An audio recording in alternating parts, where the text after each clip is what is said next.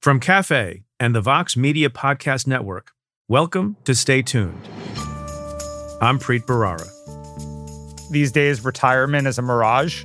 What retirement actually means is the career that you are known for has reached its likely pinnacle, and it's a transition, not a retirement.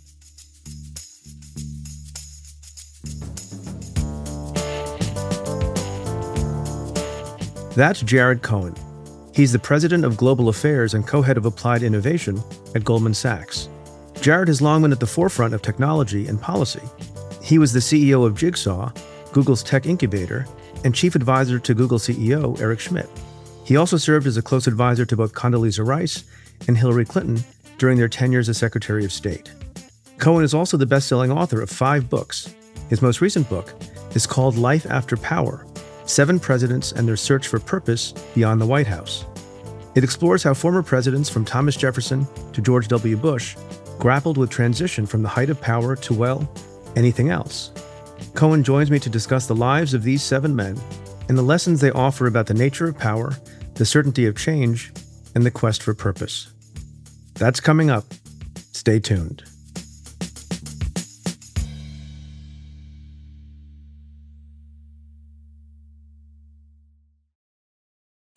You know how to book flights and hotels.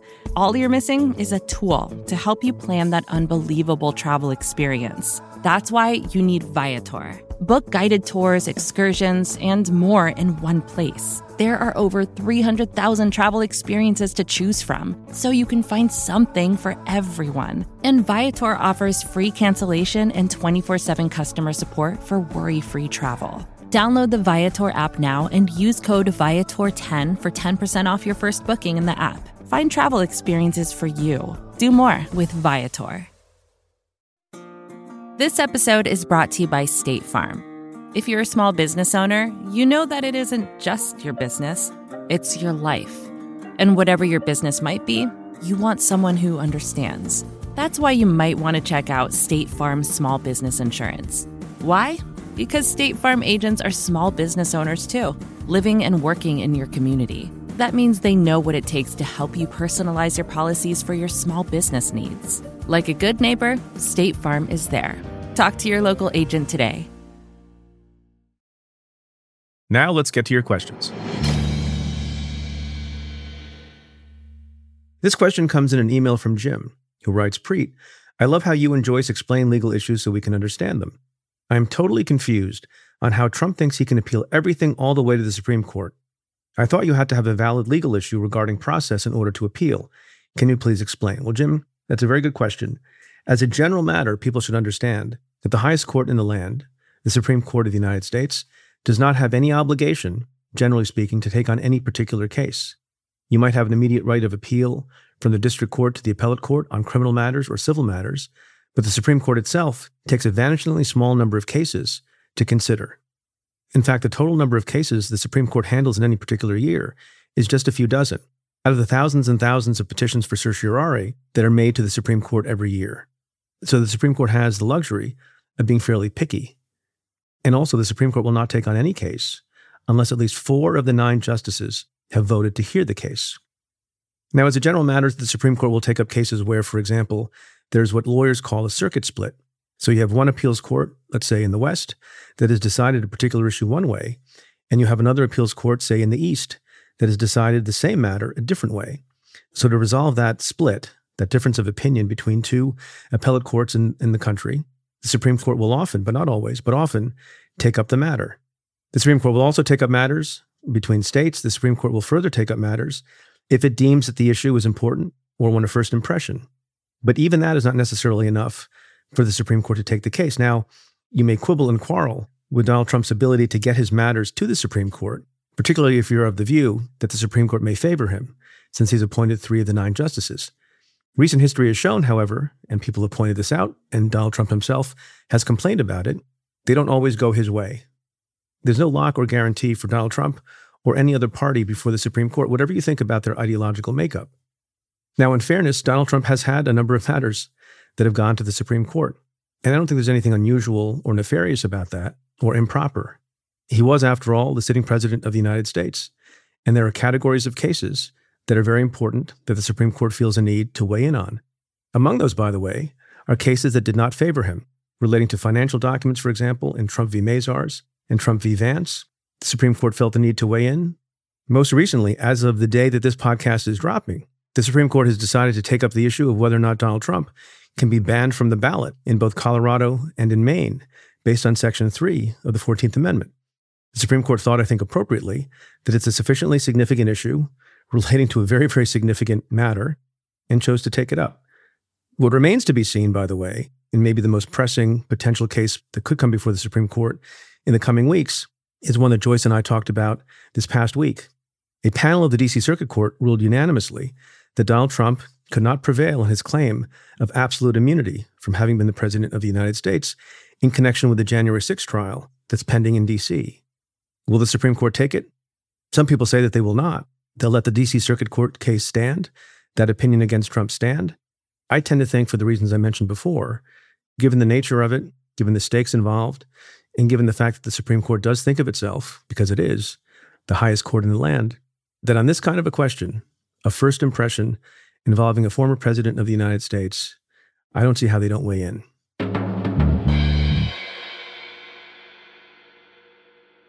This question comes in an email from Sydney, who asks, what do you make of Fulton County DA Fani Willis's response to the allegations made by Michael Roman? How will this be resolved?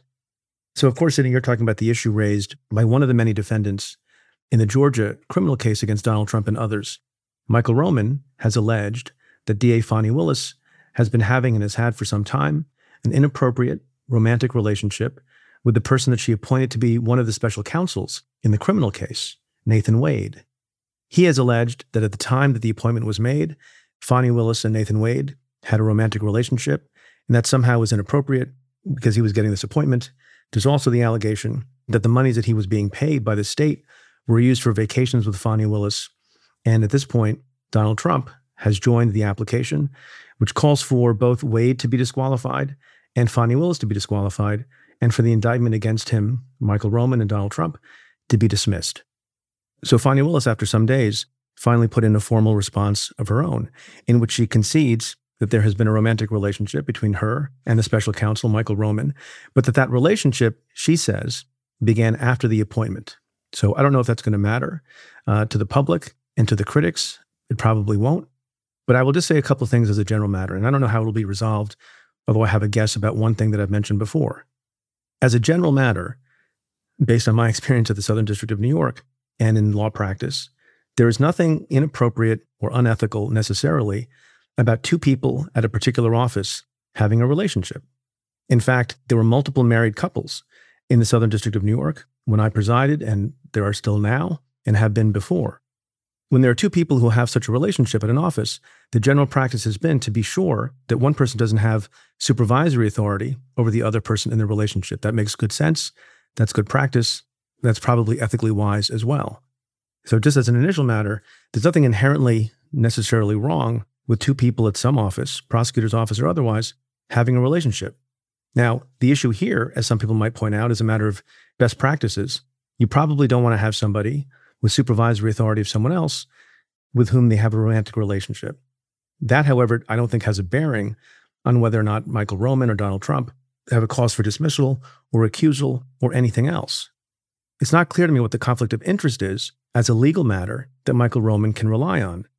As Fani Willis points out in her brief, quote, Georgia courts have held for decades in both civil and criminal contexts, personal relationships among lawyers, even on opposing sides of litigation, do not constitute impermissible conflicts of interest, end quote. Now, I haven't read the cases that are cited therein, but that sounds like an appropriate and correct statement of the law.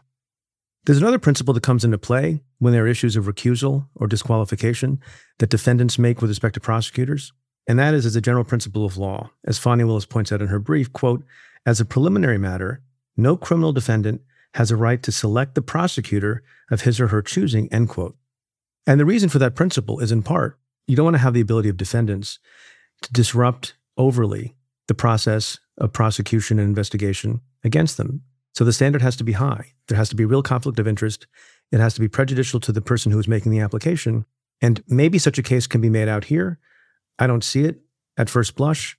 That does not mean that it's wise or appropriate or smart for both lawyers, Nathan Wade and Fani Willis, to continue in this posture with respect to this case that's high stakes and that will receive an intense amount of scrutiny. My prediction is, whether or not the law requires it, that at some point Nathan Wade will probably step down. The other notable thing about the Fani Willis response is that her office notes a particular irony with respect to the claim of a conflict of interest. Quote, "It is worth noting that there are at least two personal relationships among the collection of defense attorneys representing the defendants that, under the standard urged by Roman's motion, would almost certainly require disqualification. Amanda Clark Palmer, counsel representing defendant Ray Smith, and Scott Grubman, representing defendant Kenneth Chesebro, are publicly known to be in a personal relationship," end quote. So I guess part of the argument that you sometimes see in legal filings, if it's good for the goose, it's good for the gander.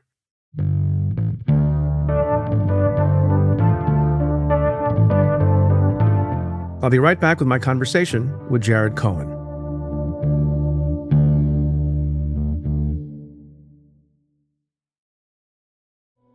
Support for this show comes from Washington Wise, an original podcast from Charles Schwab. Decisions made in Washington affect your portfolio every day. But what policy changes should investors be watching? Washington Wise, an original podcast for investors from Charles Schwab, tracks the stories making news right now and breaks them down for the average investor. Host Mike Townsend, Charles Schwab's managing director for legislative and regulatory affairs, takes a nonpartisan look at the stories that matter most to investors. He explores topics like policy initiatives for retirement savings, taxes, and trade, inflation fears, the Federal Reserve, and how regulatory developments can affect companies, sectors, and even the entire market. In every episode, Mike and his guests offer their perspectives on how policy changes could affect what you do with your portfolio. Download the latest episode and follow at schwab.com/WashingtonWise or wherever you listen. Support for Stay Tuned comes from Squarespace. In this day and age, if you're starting a new project, one of the first things on your to-do list is creating a website. That might seem a bit scary at first, especially if you've never done it before. But there are tools out there that make it easy for anyone to create their own site, like Squarespace. Squarespace is an all-in-one platform that you can use to build a website and help people find your ventures. Creating a website with Squarespace is straightforward and painless, even if it's your first time making one. Whether you want to sell your products or a service, or need a place to host your blog or portfolio, Squarespace can help you get your name out there and makes it easy to find on the web. They have plenty of tools to help make your website look pretty great, too, all while customizing it to fit your particular needs. Because your site is your own, and it shouldn't be fit into a one-size-fits-all box. Get the functionality and the unique look that you need. Head to squarespace.com/tuned to save 10% off your first purchase of a website or domain using code TUNED. This episode is brought to you by State Farm. You've heard it before. Like a good neighbor, State Farm is there. But it's more than just a tagline, because State Farm agents are small business owners themselves who live and work in your community. And if you're in the market for small business insurance, who better to work with than an agent who understands what it takes? State Farm agents can help you create a personalized insurance plan that fits your small business needs and budget. Talk to your local State Farm agent today about small business insurance. Like a good neighbor, State Farm is there.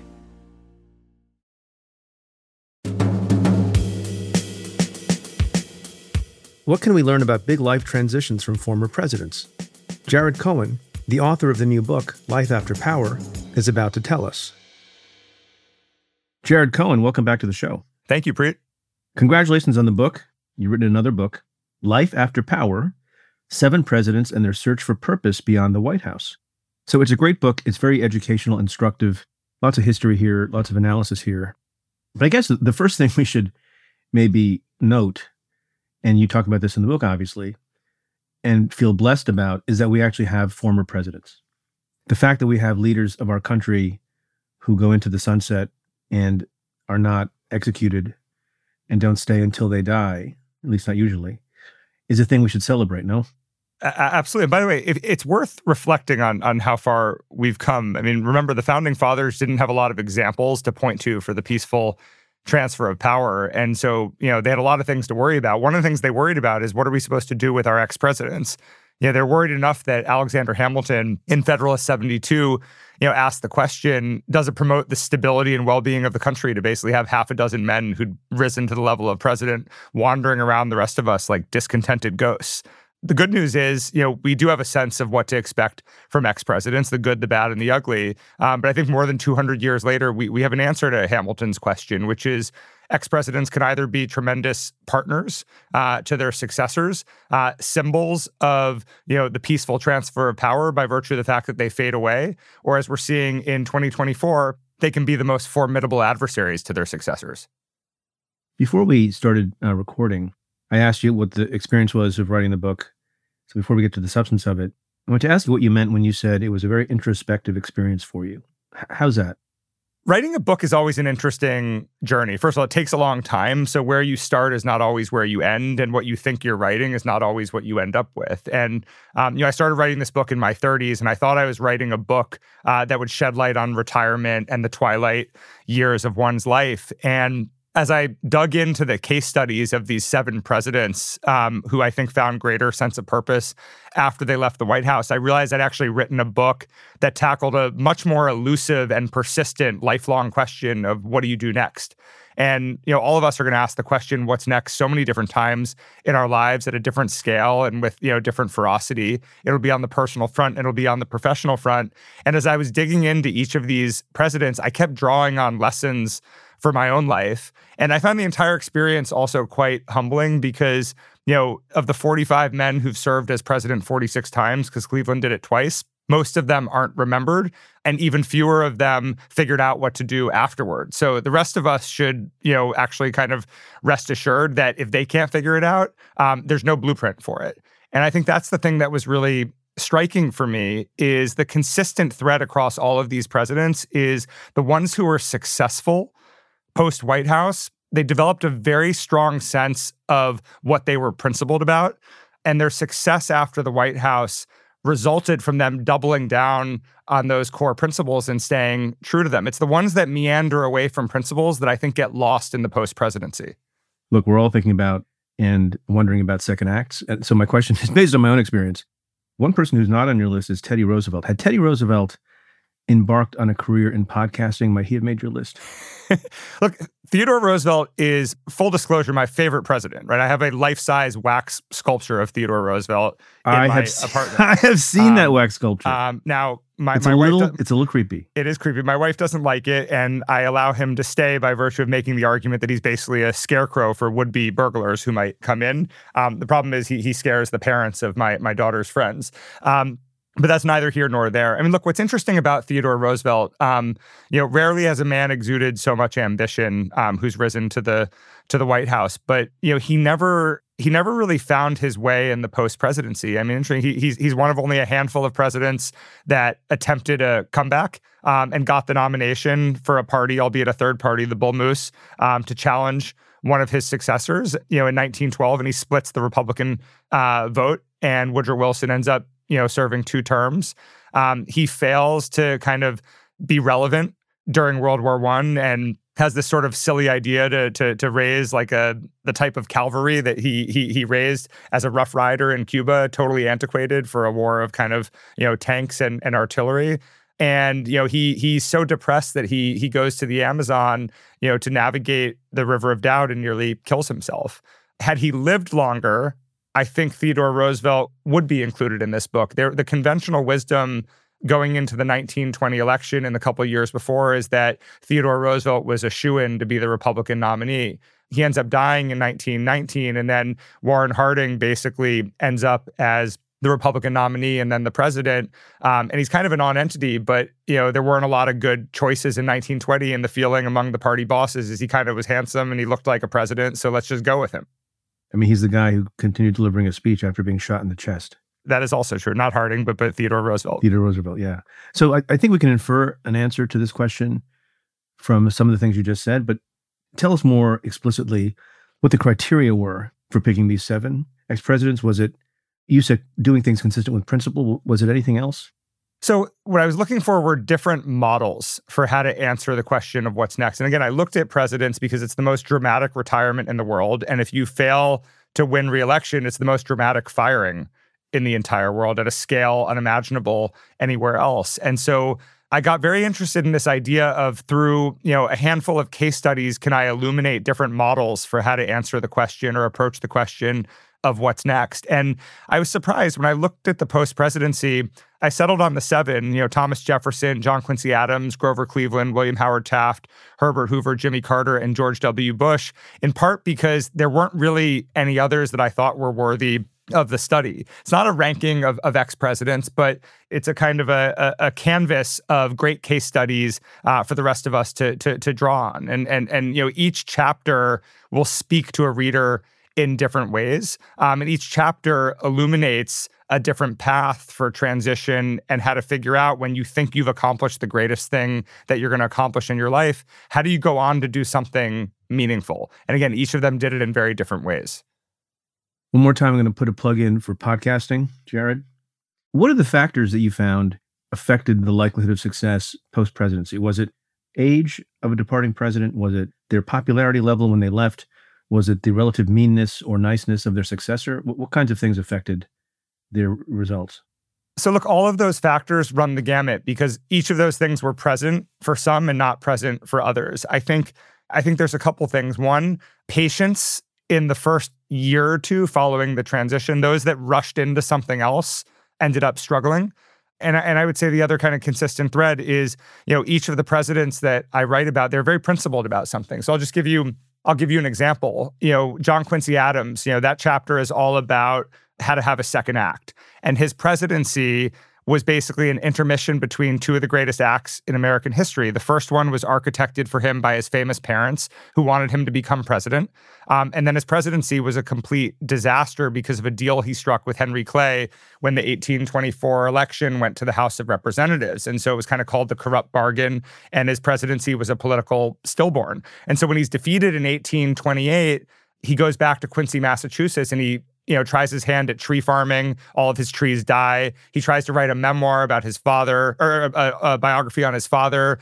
He can't get through it. He's basically depressed and miserable and making everybody around him miserable. All he knows how to do is serve in the public sector because that was what he was born to do. And he's served in every other position. He's been president. He's been Secretary of State. He's served in the Senate. He's been an ambassador to every country the U.S. had diplomatic relations with. And, some of his friends convince him to get elected to the House of Representatives. And to put a punchline on this, John Quincy Adams began his career appointed by George Washington to serve in his administration. He dies in 1848, elected to his 9th term in the House of Representatives as an ex-president, where he serves alongside a freshman congressman named Abraham Lincoln. The reason that's significant is when John Quincy Adams goes to the House of Representatives, he doesn't know what cause he's searching for. He just knows he needs to be in public service. And he creates a set of circumstances where in a much lower station, he discovers a much higher cause. And it starts with fighting for the right to petition. And then it evolves into the sort of, the fight against censoring discussions over slavery in the House of Representatives. And eventually he mainstreams what at the time was a radical and fringe movement, which was the abolitionist movement. And by the time he and Abraham Lincoln sit in the same chamber, John Quincy Adams has elevated this movement in a way that it's accelerated its progress 10 years just in time for Lincoln to take the mantle. George Washington and his example, we learned in school and we appreciate today, maybe more today than in any recent time. His example of stepping down after 2 terms and not becoming a king, and that's obviously a theme of the book. How come he himself did not make the list of 7? George Washington, his post-presidency was not a happy time for him, and his decision to stick to 2 terms and return to civilian life, I view as a presidential decision. He never discovered a sense of purpose afterwards. First of all, he didn't live that much longer, but he spent most of his twilight years in terrible debt, chasing around people who owed him money. George Washington founded a whiskey business, not because he wanted to be an entrepreneur or was particularly fond of whiskey. He was so desperate for money and basically living hand to mouth. He was also the most famous American. And so all of these voyeurs and tourists would just show up at Mount Vernon, which was in the middle of nowhere, and he would be forced to entertain them and put them up, which would drain his finances even further. And, he finished his life very worried about the future of the Republic. and he finished his life completely broke. And so he never discovers that sense of purpose. He dies knowing that he left an important legacy. He dies knowing that he set a precedent for the peaceful transfer of power, but he never goes on to do something that, eclipses those experiences or rivals those experiences. And you compare that with Thomas Jefferson. Thomas Jefferson had 3 things etched on his tombstone. None of them were the fact that he was president of the United States. He viewed himself as a co-founder of the Republic and had a very strong conviction that they built the Republic with certain well-known flaws, and if you didn't train the next generation through a modern arts and sciences university to improve upon what they had left behind, the Republic would not survive.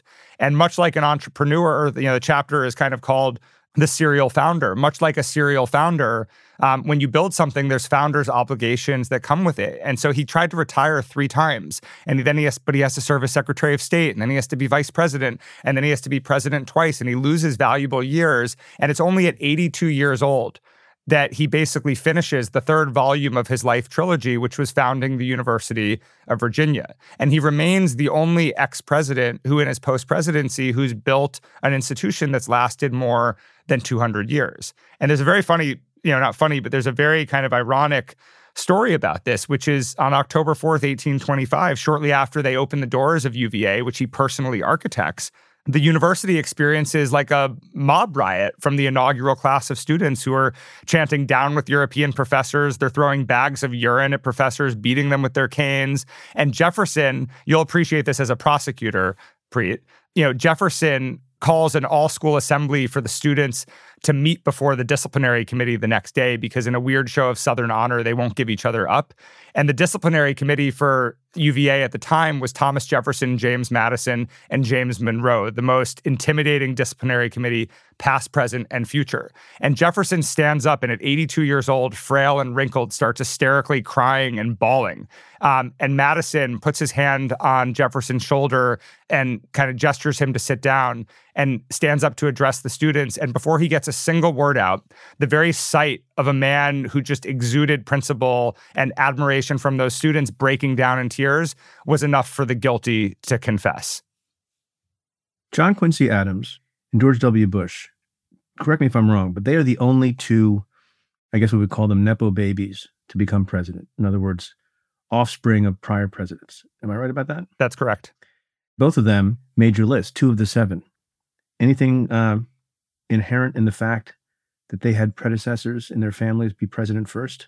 So what I would say is what John Quincy Adams, George W. Bush, and also Grover Cleveland had in common is they had intimate familiarity with the post-presidency. John Quincy Adams and George W. Bush because of the experience with their fathers. And by the way, John Adams and George H.W. Bush, emotionally had a difficult time, on the heels of being defeated for re-election. Grover Cleveland is the only president to know what it's like to be a former president from his own empirical experience. So I sort of lump him in this as well.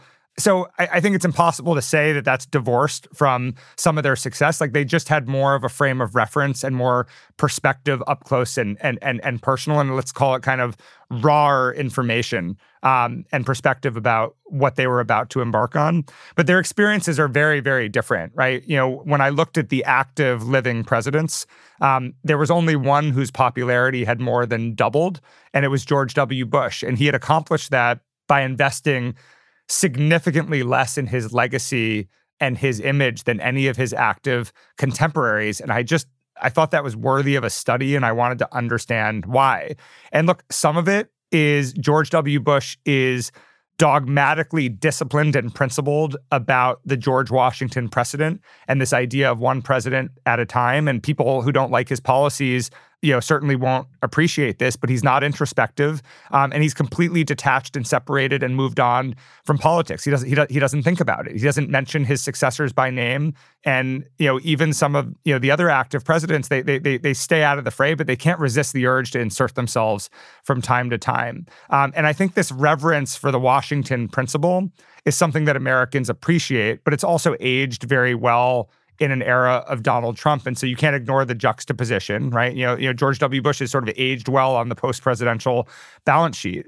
And then his ambition didn't get tempered when he left office, but he discovered a post-presidential voice through painting that allowed him to advance certain causes like veterans without undermining, his successors. And I think that, over time, I spent 2 days interviewing him up in Kennebunkport in 2020, and we had a really, really interesting conversation about legacy. And this, for me, was very prescriptive, whether you're 75 years old or 42 years old, like I am, which is, he describes it as a selfish word, a dirty word. And he just can't fathom why somebody would waste time in the present investing in something that they're not going to be around to see and they're not going to be around to shape, right? He had sort of joked that, he had just read 3 books about George Washington the previous year. By the time they get around to the other George, he's going to be long gone.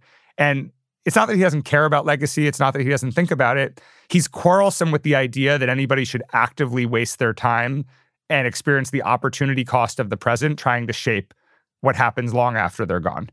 He has a library, does he not? He has a center. And look, the modern presidency, which I think is really architected by Jimmy Carter, right? Jimmy Carter, by virtue of being defeated for re-election in 1980, makes a very difficult decision, but a rather immediate decision after leaving office, which is he's not going to seek a return to the presidency. I think retrospectively, when you look back upon that, he couldn't create a never-ending. He loved being president. It killed him that he couldn't still be president. But he also came to appreciate that the presidency comes to an end, but he could be a former president forever. And he basically built a version of a never-ending presidency, leaning into his status as a former and building infrastructure around it. And that paves the way for, there's now an expectation that every single president doesn't just have a library, which is, by the way, congressionally mandated since Eisenhower, but that every president will basically write a book, or a memoir, give some paid speeches. Carter was the last one to kind of avoid doing that. And then, go on to build a center to serve as a steward of their values. Did you have a longer list beyond the 7? And then as you did research and contemplated and deliberated, did you winnow it down to 7, or did you come up with these 7 pretty early on? Preet, I would have included 8. I would have included 9. I don't think there was an 8th and a 9th that makes the cut. I mean, you could argue Ulysses Grant because he wrote the first great presidential memoir, and it's kind of the gold standard. I'm not sure that filled him with a sense of purpose. He was dying of cancer when he did it, and it was as much about correcting the record as anything else. So I had the bandwidth to add another president. The book could have been a little bit longer with another president. I think what's interesting is when I looked at the presidents who survived the presidency, by the way, because 8 died and a couple died shortly thereafter, and a few or 2 recent, I defaulted to these 7 because these 7 represent, in my opinion, the only case studies of, after the most dramatic transition in the world, finding another path to purpose and meaning in life. Can we talk about one person who's not on the list? And he's relatively recent, but he's not as recent as George W. Bush, and that's Bill Clinton, who certainly had great ambitions with the Clinton Global Initiative and everything else. How would you describe his post-presidency and his legacy? And is it complicated by various things that went on during his presidency that have been reevaluated through the lens of how we think about things now? Look, the thing that is out of a president's control, presidents like to think that they can control their legacy. And by this isn't just true for this is true for anybody. Anybody that has a public platform, and even people that don't, there's this idea that when you're done, you can kind of control your legacy, right? And you can program around your legacy and you can shape your legacy, but you can't control how context changes, how norms evolve. And I think the tragedy of Bill Clinton's post-presidency is, I don't know that there's, other than Jimmy Carter, I don't know that there's a modern post-president who has tried to do more to shape their legacy than Bill Clinton. And for a moment, it looked like he was making a lot of progress, but the rug moved from underneath him as the norms changed, and you had the Me Too movement and, the attempted return of the Clintons, to the White House. And I think that his legacy in his lifetime is experiencing, for different reasons, a version of what Woodrow Wilson and many others have experienced posthumously, which is the norms change. You can't influence that. You can't shape that. You've sort of done what you've done. You can program all you want, but history will write about you in the way that it wants to write about you. I just think what's tragic for Bill Clinton is it's happening in his lifetime. The counterexample of this is Herbert Hoover.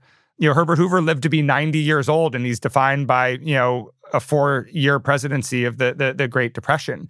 Before he was president, he was one of the most revered Americans out there. He was known as the great humanitarian for feeding the world after World War I. He led relief after the Great Mississippi floods in 1927. He was an orphan who'd risen to be a self-made millionaire, and he had bipartisan appeal and was recruited and courted by both parties, and he basically waltzes into the White House in 1928 in one of the most lopsided victories. And he loses all of that because of the Great Depression. Herbert Hoover wasn't focused on reviving his legacy.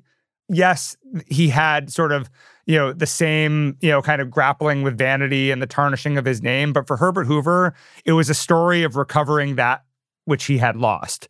And he does eventually become the great humanitarian again because Truman resurrects him to feed the world after World War II.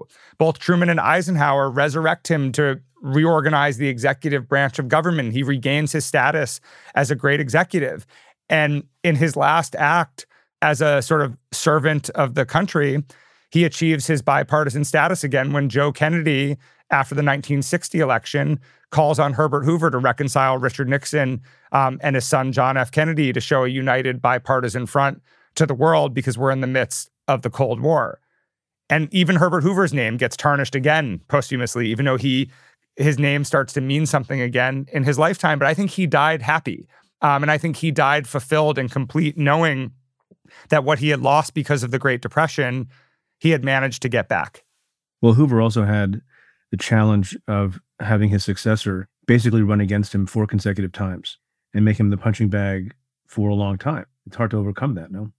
The Herbert Hoover case study is a tremendous story in smear marketing campaign, right? I mean, the FDR folks really did a number on him, and FDR was elected 4 times, and it just felt like the FDR presidency would never end. I mean, even as recently as I think 2 weeks ago, you have Donald Trump saying, I don't want to be Herbert Hoover, and Biden referencing Herbert Hoover. It's just, it's become part of the dictionary, right? It's become part of the political lexicon. And once that happens, it's very difficult to stop it. And look, one of the things that I sort of joke about in this book is I kind of want to make Herbert Hoover great again, because I don't think that a man who accomplished so much before the presidency and after the presidency should only be remembered by 4 years of their life. Yeah, I mean, look, the same principle is true with respect to Jimmy Carter.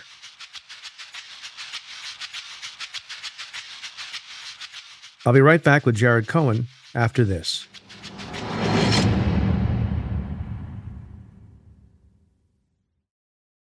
Support for this podcast comes from Constant Contact. If you're a business owner, you already know that it's really, really hard to cut through the noise of everyday life. If you want to connect with your customers, you need to break through the noise. You need Constant Contact. Constant Contact is a marketing platform that makes it easy to reach new audiences, grow your customer list, and connect over email, text, social media, and more. Whether you're a marketing guru or just learning the ropes, Constant Contact offers writing assistance tools and automation features that make it simple to say the right thing at the right time. So get going and start growing your business today with a free trial at ConstantContact.com. Just go to ConstantContact.com right now. Constant Contact, helping the small stand tall. ConstantContact.com.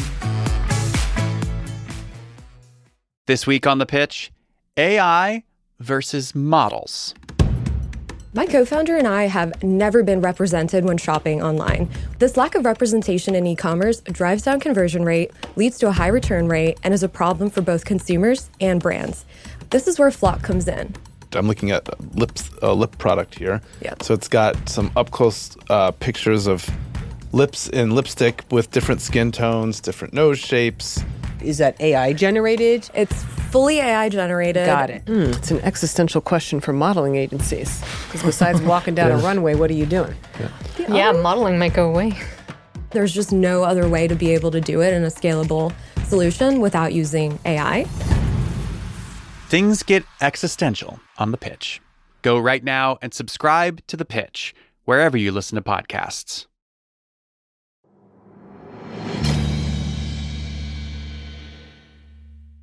It seems that this principle that you keep referring to about the George Washington precedent, not only stepping down after 2 terms, but being apolitical, something that George W. Bush subscribed to, it was the opposite for someone like Bill Clinton. And I wonder, and I say this without meaning any disparagement to Hillary Clinton, who many people voted for, and I voted for in 2016.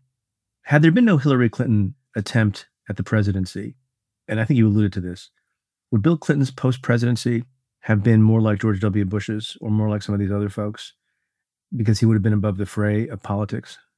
I think there's a valid argument to that. I think, it's while Bill Clinton wasn't trying to come back to the presidency because he was termed out, he was kind of trying to come back to the presidency by proxy. And I don't think it's a far-fetched analysis to say that Bill Clinton might have been even more thrilled to be back in the White House as first gentleman than Hillary Clinton would have been to come to the White House as president. I think they both wanted it. One of the things I say in the book is that former presidents make terrible presidential candidates historically, right? A number have tried to make a comeback. Only Grover Cleveland has accomplished it. I think Bill Clinton, by virtue of kind of being a pair with Hillary Clinton, did a version of trying to make a comeback and adds to that narrative that it didn't go well. And by the way, it's worth noting, just as we kind of go into the 2024 election, I started writing this book in 2019, and you couldn't have predicted 2020 back then, let alone 2024. And I think what's so interesting is we find ourselves now in the first and only time since 1892 where you have a rematch between 2 presidents who are likely going to be the nominees of the 2 major parties. Last time was Grover Cleveland versus Benjamin Harrison. The difference here is Grover Cleveland never lost the popular vote. He threw away the presidency in 1888 because he stood on principle with the tariff, and he famously said, "What's the point of being president if you don't stand for something?" And he was never happier than when he threw away the presidency. But you fast forward to today, and in addition to this kind of anomalous second rematch between 2 presidents, you also have the oldest 2 candidates in U.S. history eclipsed only by themselves 4 years ago when they ran against each other. And so why are we in this situation? It feels like we've gone massively off script from our political evolution. And my answer to that question is, at least in part, you have 2 presidents who don't want to give up power. And the honest truth is this isn't just an election for who's going to be the next president, Joe Biden or Donald Trump. This is a very consequential election for who's going to be the next ex-president, Joe Biden or Donald Trump, because it's not going to be a very long post-presidency. And so the stakes are even higher for both of them. Yeah. Do you think the Donald Trump folks are carefully studying the example and precedent of Grover Cleveland? It's interesting. I think, Cleveland's obviously getting a lot of attention these days. By the way, Grover Cleveland will not be serviced well, again, to draw on the sort of Bill Clinton example. Grover Cleveland's legacy will not be served well by being resurrected in this context. And it has nothing to do with Donald Trump. It has everything to do with the fact that, his best friend, Oscar Folsom, dies in a very 19th century horse and buggy accident and leaves behind a young girl named Frances Folsom, and Cleveland, when she's very little, becomes her legal guardian.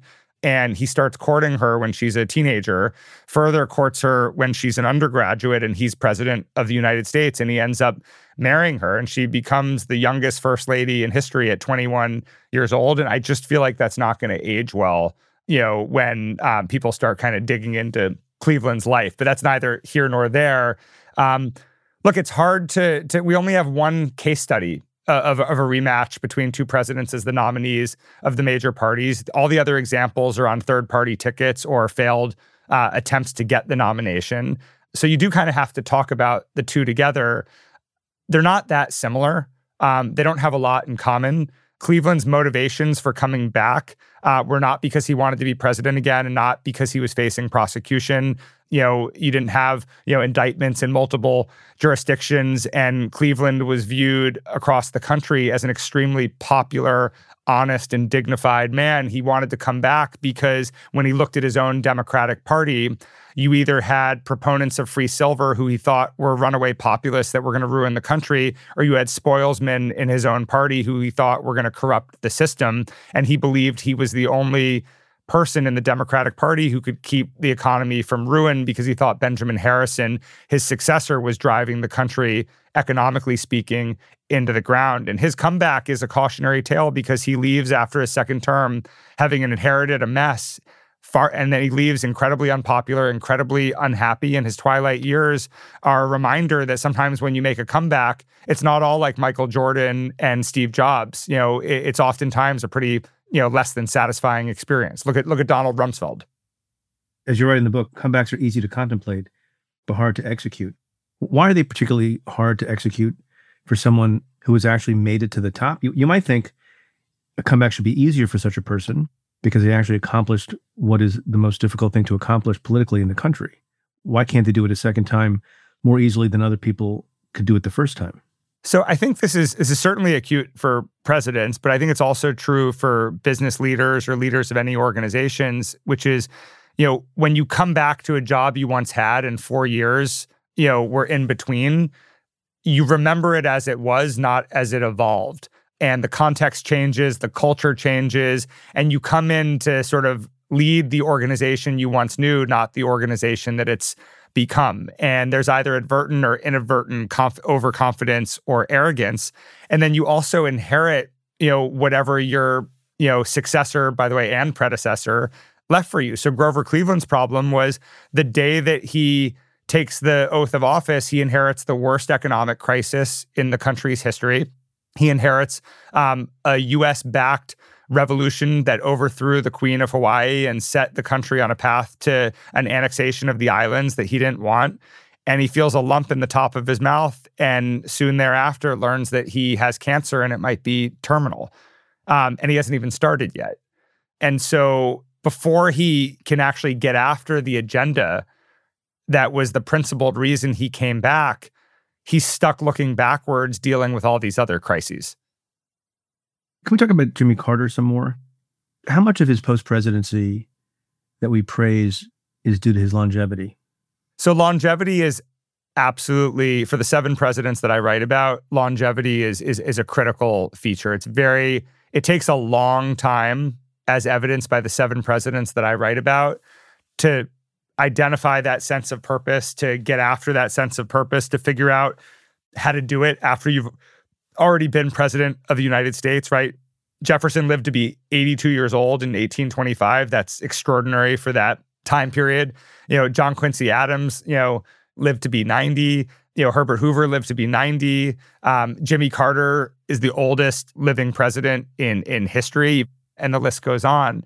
That time is really important, because the post-presidency is not easy, and the transition is dramatic, and there's a process and an emotional journey that one has to go on, and you need time in order to be able to do that. And so if you look at Carter's lived so long that the vast majority of Americans who are alive today only know him as a former president, right? And so their evaluation of Carter is not the Iran hostage crisis. It's not long. They don't remember the misery index. There's been like a ton of economic depression since Carter. And by the way, there's been a bunch of hostage crises since Carter. And young Americans, they don't know of a Carter presidency, but those young Americans aren't so young anymore. Like middle-aged Americans don't know of a Carter presidency. And I think Carter represents how a post-president or an ex-president can be a partner or foe of their successors. And look, he's done some extraordinary things in the post-presidency. He basically eradicated guinea worm from Africa.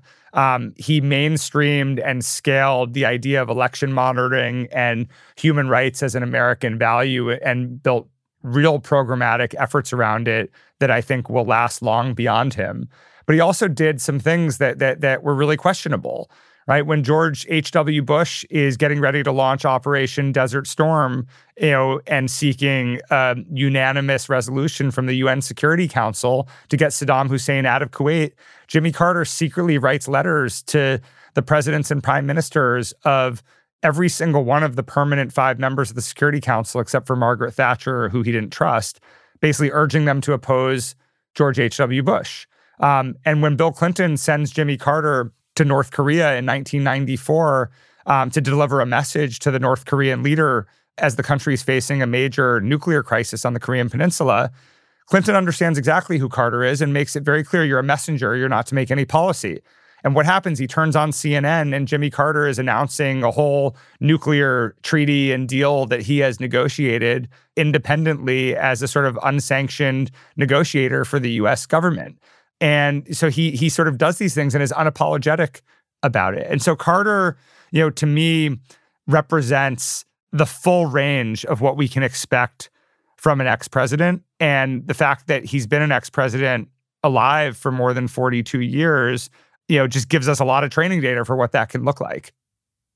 This is a weird hypothetical question, perhaps, but some of these ex-presidents who achieved success and distinction in their post-presidency, if they could go back in time and be the president again, are there lessons you think they would have learned from their successful post-presidency that would have been useful in their actual terms in office? I think it depends which president you're talking about. I think what's interesting about each of the 7 presidents that I write about, even Carter, who missed the agenda that he was pushing as president. And each of them goes, not all of them, but a lot of them go through a process of dealing with the sort of realities that they don't have the power they once had. But as each of them evolves in their post-presidencies, they think more about agendas and missions. Again, it's this point about principles than they do about the office of the presidency.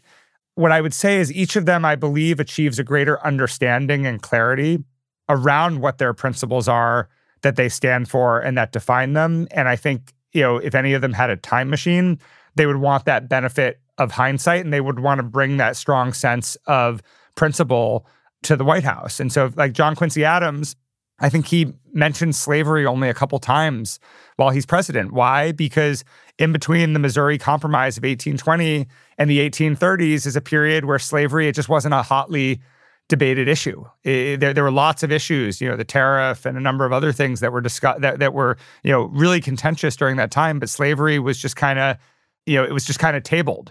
And I think John Quincy Adams, with the benefit of hindsight, would have gone back and been president again and championed the abolitionist cause a decade before he championed it in Congress. You've made the analogy to CEOs a couple of times in this discussion. The other analogy that comes to my mind when we talk about presidents and leaving the pinnacle of power are elite athletes who, unlike CEOs, a CEO can return to power. You can make a comeback. An elite athlete, after a certain age, you can't go back and win Wimbledon. You can't go back and be in the Super Bowl because you're literally aged out. And if you've gone from being the most successful, famous athlete in your sport in the world, and then you retire, did you find in your research and talking to people there was any parallel between that letdown and the letdown of people who have been commander-in-chief leaving office? I did, and I thought a lot about this because my sort of adolescent years were watching Michael Jordan's comeback and Magic Johnson's less successful comeback. And I think there's a lot of analogies, right? So an athlete retires and comes back a few years later and, they're physically less capable. The team dynamics have changed. Their role on the team changes. The context of the sport that they're coming back to has changed. And Michael Jordan is more the exception than the norm. But even look at Tiger Woods. I mean, yes, Tiger Woods won the Masters again. But his comeback is a much more complicated one. And the sport has changed. His role within the sport has changed. His abilities have changed. And so I think there's a lot of analogies. And so the question is like what to do with former great athletes, right? The same way we ask the question, what to do with ex-presidents. And you have similar models there, right? You have, former superstar athletes that, they basically continue to use the sport as a platform, but they change their role within that sport, right? They become a commentator, or they become a coach, or, they start a business around it. You get former athletes that you say, you know what, I gave up the first half of my life. I have plenty of money and I'm just going to kind of evaporate. I don't want the fame. I don't want the endorsements. I don't need to work. I just want to enjoy the rest of my life. You get some that they have a hard time losing the fame and losing, stadiums of people watching them, and their whole post-athletic career is about trying different experiments to get that back and trying different kind of odd jobs and careers to get it back, but the endorphin rush is never the same. And so, look, I think the side-by-side study of presidents and athletes is very similar because you get launched into this stratosphere where you have this platform that only a handful of people can relate to and understand, and then you very, very quickly return to civilian life, and you have to deal with normal people problems. Based on all of this, do you have any sort of specific advice to people as they leave power or as they leave positions of authority or high stations in life, based on the experience of these presidents and others, on how to adjust? Yeah, look, there's a few prescriptions. One, understand that these days retirement is a mirage. What retirement actually means is the career that you are known for has reached its likely pinnacle, and it's a transition, not a retirement. So that's the first point. It's just having clarity on that. The second is you have to find a way to separate yourself from the job that you had before. It doesn't mean you can't have an opinion about it, but undermining your successor, trying to settle old scores, what it does is it prevents you from moving on. And the presidents that got bogged down in that, they really struggled until they made a real separation. Third, it's a change of pace. And, what I always tell people, I've talked to a lot of, presidents around the world as they've been making their transitions and I'm writing this book or wrote this book, and they asked advice. And I always tell them, I said, look, give yourself a year to reflect, slow down, organize your life, get used to saying no, get used to having idle time, do the things that you didn't have time to do before, get in shape, reflect on what you care about, think through all the things that you wanted to do, but the constraints of your office didn't allow you to do, and just use it as a year of introspection and patience. And more often than not, that is a very, ex-presidents make very impatient people. And so that's usually the first, fatal flaw that a lot of them experience. And then, I made the point already about once you sort of identify the kind of core principle that defines you, have everything you do be a tributary of that, because that's what's going to give you fulfillment. And then the last, and this I really appreciate from George W. Bush with painting. I mean, his painting is not a hobby. He sort of describes it as an endless learning experience that's become a fundamental part of his last chapter of life. And as you get older and your knees give out, as your friends start passing away, as you lose your relevance, having something that's not tied to your physical vitality and frankly, even your mental vitality, that allows you to every single day wake up and busy yourself and challenge yourself and continue learning is a very, very important part of longevity. I mean, Herbert Hoover and Jimmy Carter probably wrote more books than any other presidents in their lifetimes. And I think it's not a coincidence that they wrote voraciously and prolifically, and they both, have lived very long lives. Yeah, no, it's interesting hearing you talk, and none of this was deliberate. And I obviously was never the president of the United States, but I had a position of some power. And because of the nature of my departure, rather than go back into practice and be back in the field, in the arena right away, I did have a forced period of about 18 months writing my book, which was purely a reflection on what I had done. So I benefited accidentally from some of the prescriptions that you're talking about now. Yeah, and look, you and I spent a lot of time together when you were, that's really, that was kind of the time where you and I got to know each other and became friends. And I remember you going through the process, and it coincided with when you were also, thinking about and starting your podcast, and you actually gave yourself time and found these sort of platforms to reflect and be introspective. And I think that has been a very important set of attributes associated with where I've seen you find purpose. Yeah. And you can find that there are different things you can do that are not exactly the same as before. And if you don't take time and pause and reflect and be open-minded about options, you just dive into some alternate version of the exact same thing you were doing before. And that's good for some people, but not always.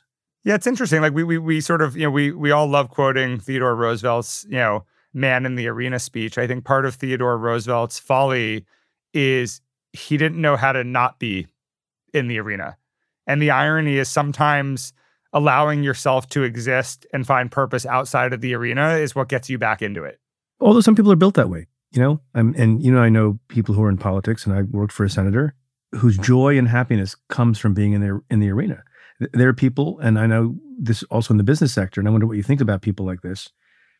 If you're built this way, as opposed to being forced to be this way because you think it's important to success and achievement, but who never have downtime, get frustrated on day 2 of the vacation, want to open the briefcase, want to open the laptop. I mean, people like this.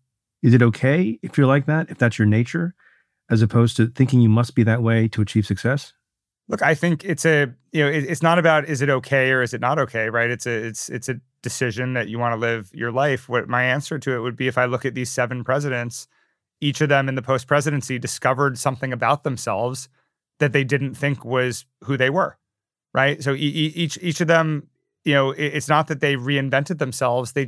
They mined their brains and their bodies and, found metaphorical gems that guided them in their last chapter of life. And they just didn't know it was there. John Quincy Adams didn't see himself as the leader of, the abolitionist movement. It's something he actually would have actively resisted early in his life. I mean, it's George W. Bush never saw himself as a painter. I mean, Laura Bush, I interviewed her as well. And, she said he never showed an interest in art in his entire life. One of his first painting teachers, they literally had a painting of his in their home, and he didn't even know it was his teacher's painting.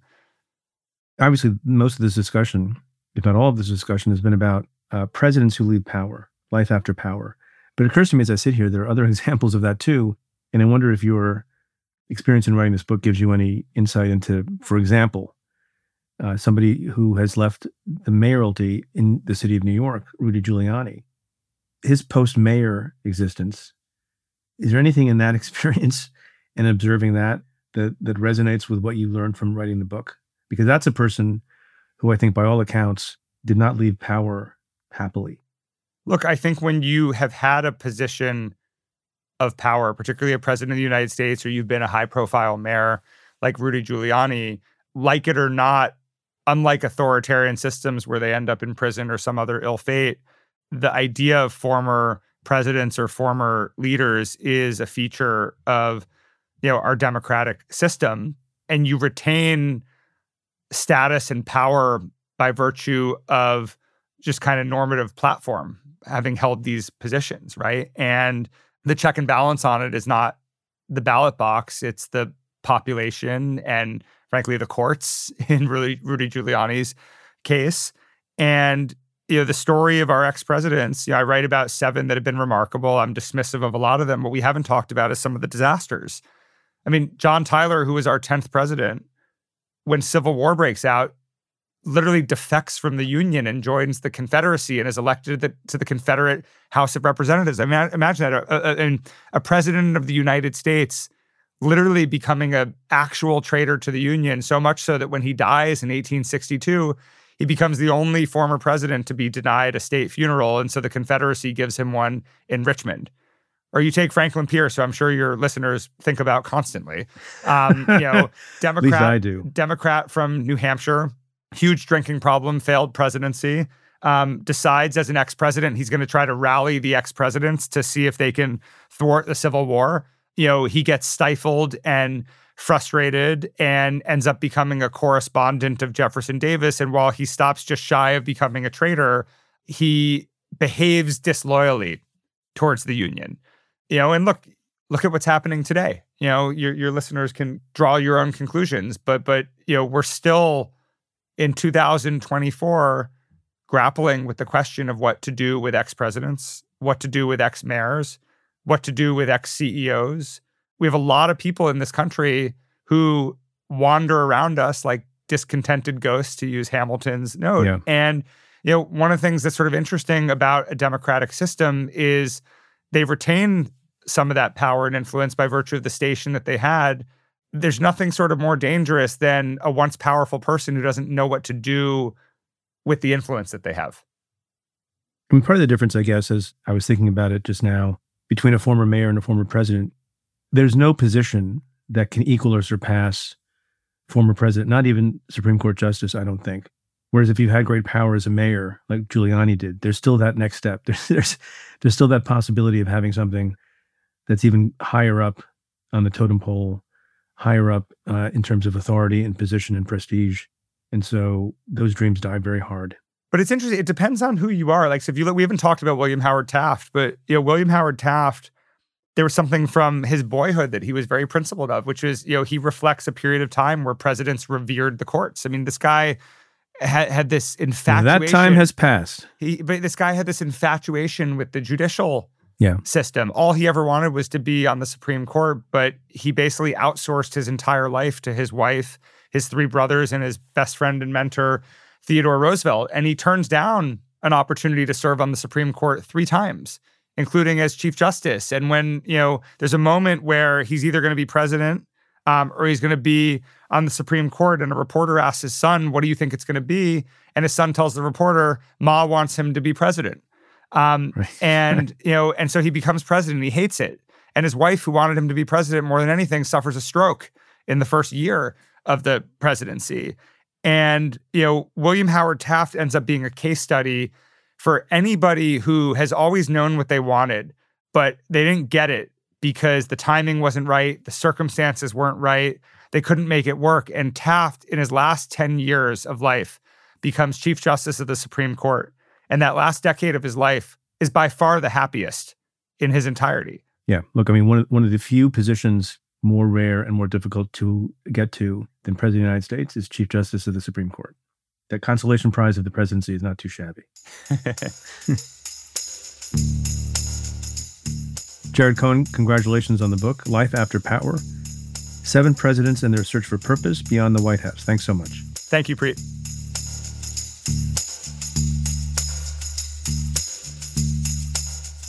My conversation with Jared Cohen continues for members of the Cafe Insider community. In the bonus for insiders, we discuss the recent developments in the wars unfolding in Ukraine and the Middle East. I worry that Russia's going to win by virtue of not losing, and Ukraine's going to lose by virtue of us allowing the expectations to get so high. To try out the membership for just $1 for a month, head to cafe.com/insider. Again, that's cafe.com/insider.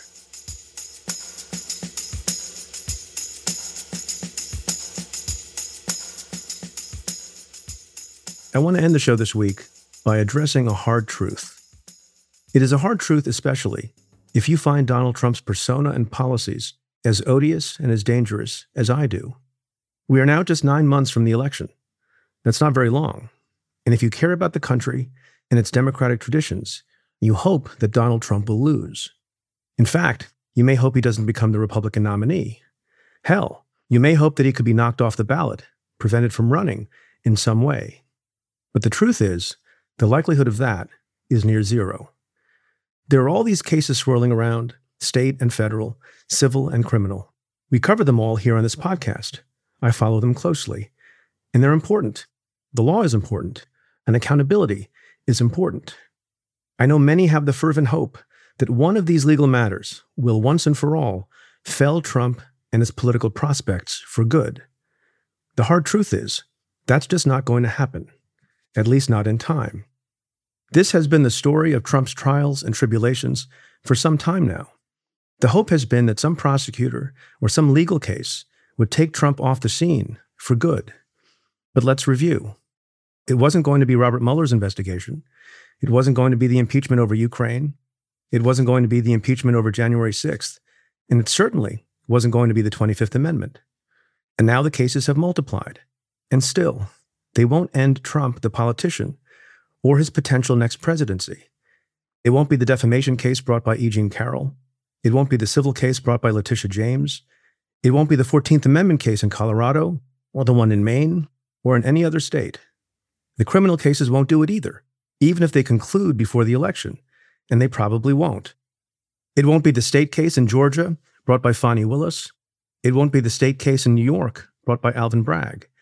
And it won't be the 2 federal cases brought by Jack Smith. Donald Trump, the politician, will not be put down in a courtroom. Even upon conviction, he can still run and he can still win. Donald Trump, the politician, can be put down only at the ballot box. And if you think about it, isn't that how it should be?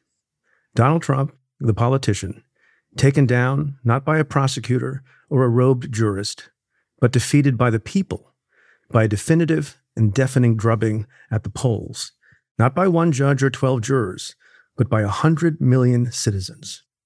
Defeating him in this way is, in my mind, a moral, ethical, democratic, and generational imperative. Donald Trump has said that immigrants poison the blood of this country. Well, I say that it is Donald Trump who defiles America. Donald Trump is the alien. With every wink at an insurrectionist and every nod to a dictator, he defiles America. With every insult to a veteran and every retreat from an ally, he defiles America.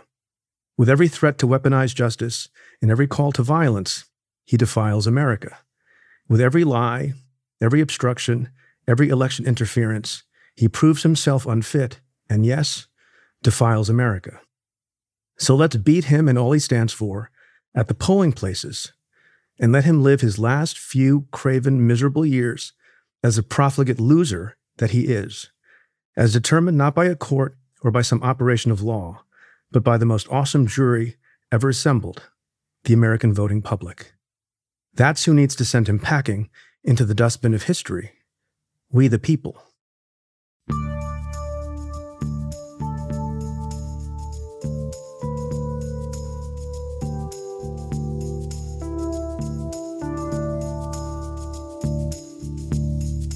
Well, that's it for this episode of Stay Tuned. Thanks again to my guest, Jared Cohen.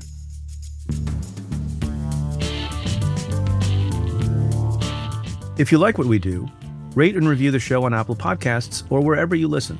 Every positive review helps new listeners find the show. Send me your questions about news, politics, and justice. Tweet them to me at Preet Bharara with the hashtag AskPreet. You can also now reach me on Threads, or you can call and leave me a message at 669-247-7338. That's 669-24-PREET. Or you can send an email to letters@cafe.com. Stay Tuned is presented by Cafe and the Vox Media Podcast Network. The executive producer was Tamara Sepper. The technical director was David Tadashore. The deputy editor is Celine Rohr.